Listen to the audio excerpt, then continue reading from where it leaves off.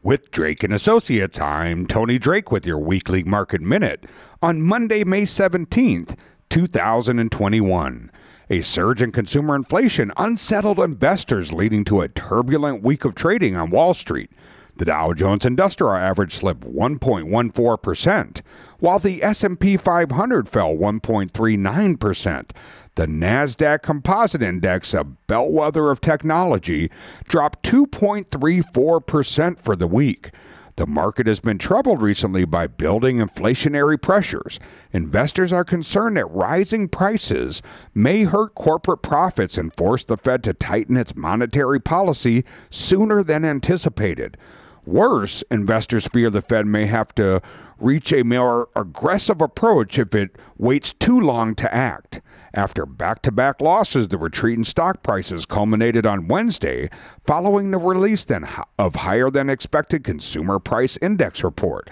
Stocks managed to claw back some of the week's losses with a Thursday through Friday rebound sparked by investors doing some bargain hunting on stocks that had been beaten up throughout the week. Wednesday's release of April's CPI inflamed investors' inflation fears as consumer prices rose 0.8% in April and jumped by 4.2% year over year.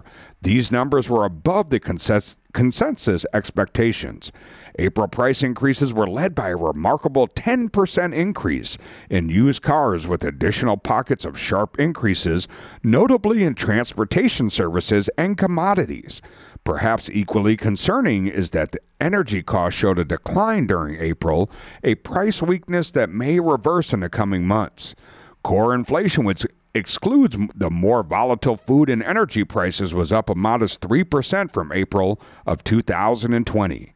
This week, we'll look forward to a couple key pieces of economic data. On Tuesday, we'll get housing starts. Wednesday, the Federal Open Market Committee meetings.